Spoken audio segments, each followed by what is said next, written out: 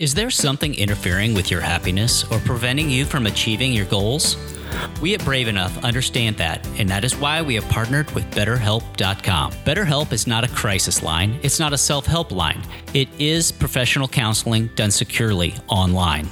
BetterHelp will assess your needs and match you with your own professional therapist. BetterHelp's counselor network offers a broad range of expertise that may not be available in many areas. BetterHelp is committed to facilitating great therapeutic matches, so they make it easy and free to change counselors if needed. Finally, BetterHelp is more affordable than offline counseling, and financial aid is available. BetterHelp wants you to start living a happier life today. Brave Enough Show listeners will get 10% off their first month. Just visit betterhelp.com/braveenough. That's betterhelp.com/braveenough to get your 10% off your first month. Or you could just follow the link in the show notes and join the over 500,000 people taking charge of their mental health today. Hi, friends. Welcome to the Brave Enough podcast. Grab some coffee, sit back, or enjoy your drive, and let's get authentic, real, and into the good stuff. I'm your host, Dr. Sasha Shillcutt, and I'm so excited to hang out with you today, where we're going to talk about life and work and all the messy stuff in between. So get ready. In Season 2, Episode 36, Sasha discusses how to support the next generation of women. Now here's your host, Dr. Sasha Shillcutt. Hello and welcome to the Brave Enough Show. Thanks for tuning in. It's your host, Dr. Sasha Shillcutt. I am really excited to be offering a new course, a new resource for all of you. If you haven't been to the Brave Enough website lately, we have completely remodeled it, and we've pretty much made it a compository or a library of resources for you. If you go to the very first page and you scroll, you can find a self-assessment quiz. And in that quiz, you can see, what you need, what area you need to work on or grow on or just be encouraged about, from things like parenting to leadership to negotiation to style. So we have a ton of new resources on there, and I really want to encourage you to go there and check it out. And one of the new resources is the confidence course. For the last 5 years, I've been, changing pretty much how I am in the world and how I see myself in the world and what I bring to the world. And it isn't because I've learned something that's, some special secret or I have some skills that are more than the average Joe. It's just because I've been working on one singular thing, and that is my confidence. I think all of us as women have ideas and creativity, innovation, and we want to bring our own creativity and innovation into the world. But oftentimes, even if it's an idea or speaking up at a meeting, we lack our internal confidence, and we lack a muscle, which is really something that you should think about when you think about confidence. It's like a muscle. And if the more you stretch it and the more you grow that muscle, the more confident you are to put your ideas and innovation and creativity into the world. So I am starting a new confidence course, and it's going to start June 21st, and I'm inviting all of you to come with me. I would love for you to come with me on this course. The coolest part is it's all online. You can do it at your own pace. There will be an awesome teaching event that I'm going to do live for you to come in and ask questions, and we can break down confidence and how I overcome internal struggles and really empower yourself. And the cool thing is, confidence can be applied to anything. It can be applied to how you relate to others, how you relate to yourself, your family, those in your workplace. So check it out at becomebraveenough.com. So today we're going to be talking about an issue that's really near and dear to my heart, and that is how we as women can elevate and support the next generation of women that are coming up behind us. And I think oftentimes in our life, we think about our own success or our own goals and objectives. And when we do that, we think of it very singularly. Like we think that how we are and how we go through life really makes all the difference in the outcome of our success. But the truth is that we really live and breathe in a community, in a society where we have a lot of other people around us, and we're influenced by their perceptions of us, their actions towards us, and their reactions towards our actions. And one of the most singular things that I want you to think about, instead of just thinking about your own success, I want you to start thinking about how you can breed success, because confidence confidence and success is contagious. And when we reach out to women around us, and when we empower and encourage women around us, we all rise. We all rise together. And there's so much more power in the collective, which is why I renamed part of my website the BE Collective, because I really, truly believe in the core of my being. It's a value I share that women empower other women, and women are best suited to help and support other women. And yet, so often in our lives, I know in my life, there have been times where I have felt completely isolated and completely alone. And I think, very few people understand that the reason I started Brave Enough, the reason it even came to fruition, was out of a space of loneliness and isolation, and not being able to connect with other women in a way that I knew was possible. And so it wasn't until I slowly started very small with a small spark of about 10 people, and it just grew to be this amazing community, that I realized it wasn't about Sasha. It was about the collective. It was about all of us. And, the ripple effect of me sending out one confidence post or one inspirational post or one really vulnerable, message and sharing my story about how isolated I was, that other women started to go, well, wait a minute, that's me. I'm isolated. You mean I don't have to be? And the truth is that we often think about, the most busiest times of our lives as the time where we don't get to have friends. We don't need friendship. We don't have friendship. It's just not the time for our life to connect with other women. But there's such strength when you empower other women and when you reach out and across the divide. And so I'm going to break down some myths this morning. And I want us to think about, as women, how we look behind us. Okay. So often we're so focused forward on our own success or people that inspire us. And that's great. But I want us to actually stop for today and look behind us and think about the next generation of women and what we can do to empower the younger generation and the women that are coming up behind us, because it's just as important to do that as it is for us to march forward and be an example for them. So I'm going to kind of break apart some myths and talk about some truths that I have found in my life that I think are really important for women to encourage and help the women that are coming behind us, whether it's a student, whether it's a college student, a medical student, a graduate student, a new business partner, a new law partner, a new teacher at our school, but anyone that's younger than us or that is coming up behind us or in a role that we used to be in, we really owe it to them. And it can be simple measures and metrics to reach back and encourage them and pull them forward. My wonderful friend and expert in gender equity, Julie Silver, always talks about the push-pull phenomenon. You pull women up and they push you forward. And I love that visual. And I love that is something that is so obtainable for all of us to do.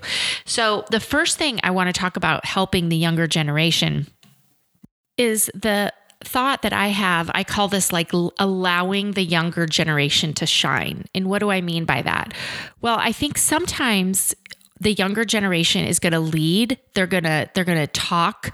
They're going to communicate. They're going to really exert their own passion and their own way. It's going to look really different than the way that we do. And sometimes I think that is mistaken for leading in a wrong way. But the truth is that every generation has their own approach and take to problems, and every person does. And so one of the things I've learned as I've worked for the last 15 years training the next generation of doctors is that everyone has their own approach to leadership, and every woman has her own approach to leadership. And when I say leadership, that's what I really am speaking to that. I want women to think of themselves as leaders, and I want even young women to think of themselves as leaders, even more so.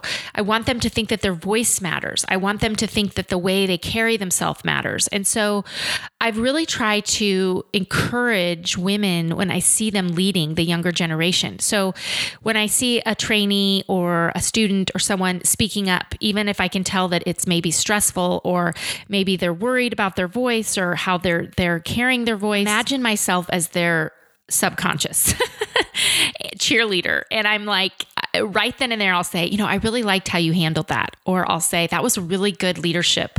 Or I really liked how you were very authoritative in this situation and took charge. Good job.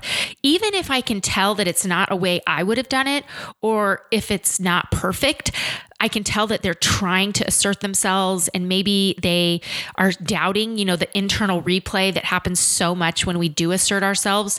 Whenever I see a younger woman doing anything and leading in any way, even if it's trying to take charge of a meeting or trying to, raise her hand to, insert her idea, I affirm, because I want that message to be, okay, I want her to think that was scary. I didn't do it perfectly, but that's okay, because that's what leadership is. And that's how we grow the next generation of women leaders, is we allow them to lead and speak and use their voice that is authentic to them. And then we affirm them, even when it's different than the way we would. And I think that's so important and something I've learned. It didn't come naturally to me. I think I have a very specific way of leading, and I am a very direct and blunt person, but not everyone has that voice, and not everyone, that's not the way they lead, and that's okay. So it's taken me a while to appreciate other people's personality and other women's leadership styles, and to realize that the more I affirm other women who are different than me, the more women as a collective, the more we as a collective, as a community, have power and are empowered. And the other thing that it does is it demonstrates to everyone else in the room that women support other women. So it busts this myth of women, being catty and hurting other women. And I've talked about this in multiple other episodes, as you know, but yes, women can be mean to other women, but men can be mean to women. Men can be men can be mean to men. So I don't think that there's, I think the focus and the kind of false reality and narrative is that women are so catty and mean to other women. But I see a lot of women supporting other women, and that's what I wanted to just talk about today. So the second thing I want to talk about, the second truth, is you don't have to be friends to support other women. So let's just let that sink in for a minute. You do not have to be friends with a woman to support her. Okay. I think that this is a very common kind of struggle that we have as women, where we see another woman doing something, but we're not really close with her. So how do we amplify her? We don't even know her, maybe. How do we support her? The other thing is, maybe we know her and we don't like her, or maybe we've had one, kind of interaction that wasn't great, and we just are kind of like hands off. You can support other women that you're not friends with. You can support other women you don't like. I do it all the time. I mean, when I see a woman doing something that's courageous and brave, even if it's a person that, I don't think that I would be friends with or want to hang out with personally in my time, I support that woman. Because I think, gosh, that's really courageous and brave, that what she's doing, or she's leading in a way that I can really get behind. And I think that this is something that is so critical to our daily work life, that we start seeing the attributes of women and the characteristics and the achievements of women as something that can all of us can get behind and support, right? All of us can get behind and support the actual achievement that took immense persistence and work ethic to get there. We don't have to be best friends with that woman to support her. And I'm not saying that, there are people that I just cannot stand, that I go on social media and I, fake post, because I know that will be something that someone will say that I'm saying here. And that's not at all what I'm saying. I'm saying you can separate someone's achievements and their success and their work in an area from your personal interaction with them, and whether you want to be best friends with them. And you can promote that work and amplify that work. So if someone publishes something, or someone, gets a promotion, amplify that.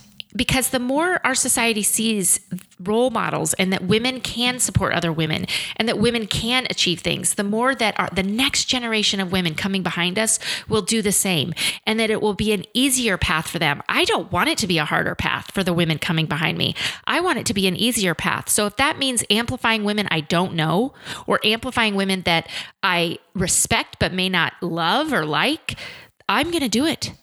because that's the outcome is going to be amplification of all women. And let me tell you, this is not, I think people think that because I have a very positive message on social media that all women must like Sasha Shillcutt. Actually, that's very untrue. I get disparaging remarks, or I get, negative comments from sometimes very powerful women that will say, we don't like the way you did this, or we don't understand why you did this. And, first of all, I always appreciate when they tell it to me, to my email or my text or my DM instead of out on social media. I've had a few times where very powerful women have attacked me on social media for things that I didn't see coming, or that I don't do that. You won't see me doing that. That's not the way I address conflict. I actually appreciate it when women message me privately or email me their disdain. They don't have to like me.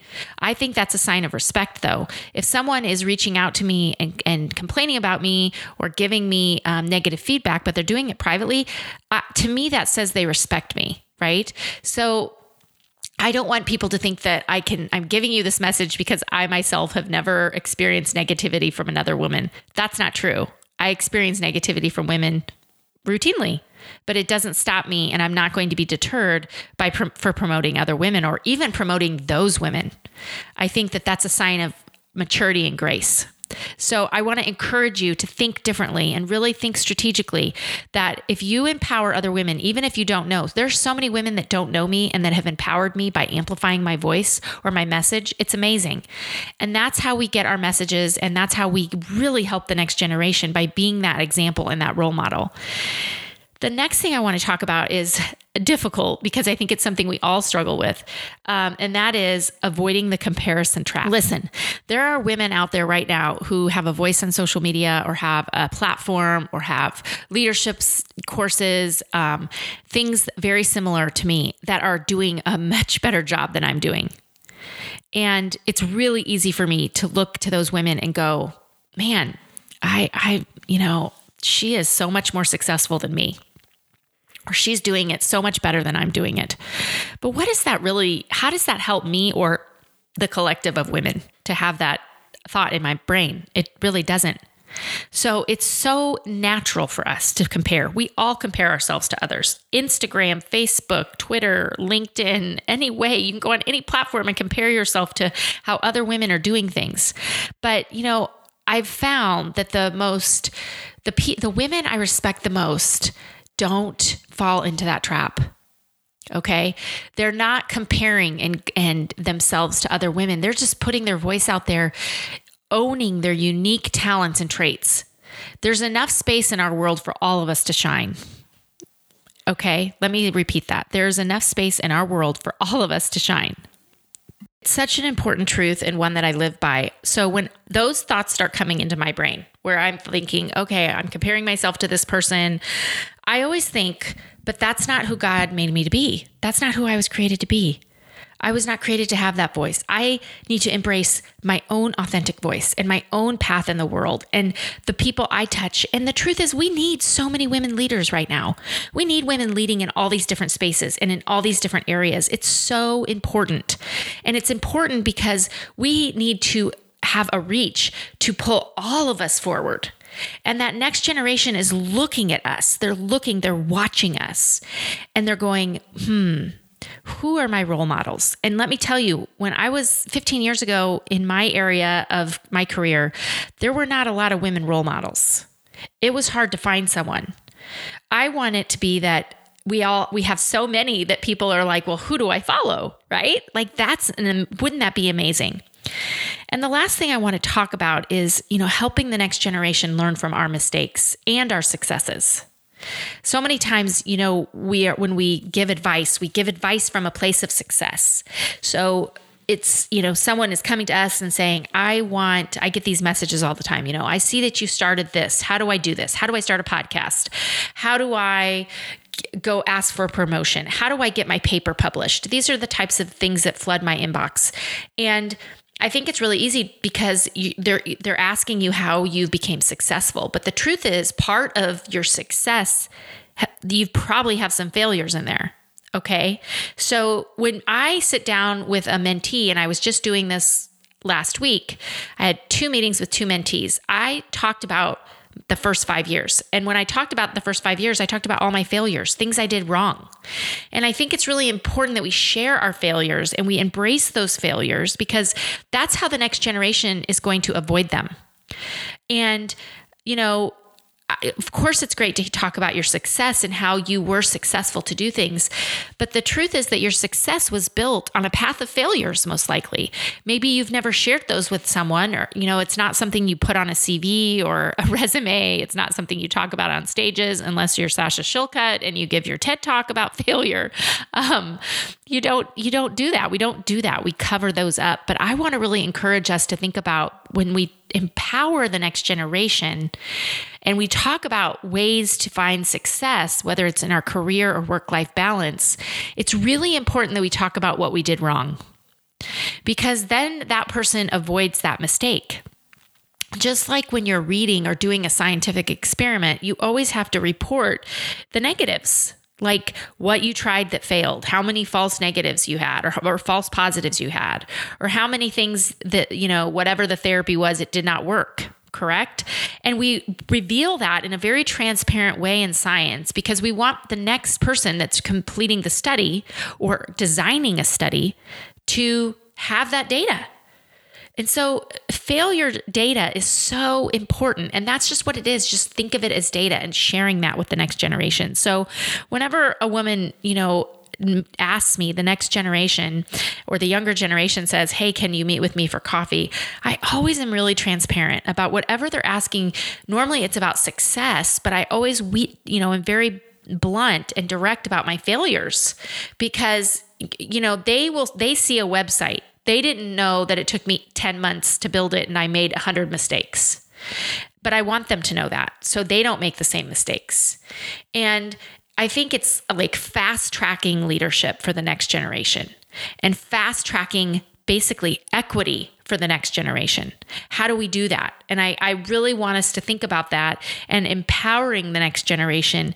And so again, allowing them to shine in their unique ways, not trying to get them to replicate who we are as leaders in our generation, realizing that we don't have to be friends to support other women. We can just support other women by simply respecting their outcomes, and then avoiding the comparison trap and teaching them from both your mistakes and your success. So I hope I gave you some encouragement today. And I want to encourage you to go to the Brave Enough website. And if you are struggling on how to, encourage other women, I have a ton of other resources. I have a whole section on my blog and writings and resources about how to support other women. And there's a section called Women. So I want to encourage you to go there. And if you're isolated, if you're feeling lonely and you're listening, join one of my communities, and please join me for the next confidence course. It's going to be amazing. I'm telling you, you do not want to miss out. This is going to be phenomenal. You're going to learn about the science of confidence. You're going to learn about how to build your internal confidence and find your internal strong voice and stand strong. So check it all out at becomebraveenough.com. And as always, live brave. This episode was sponsored by BetterHelp.com. Please visit BetterHelp.com/brave enough to receive 10% off your first month. This has been an HSG production.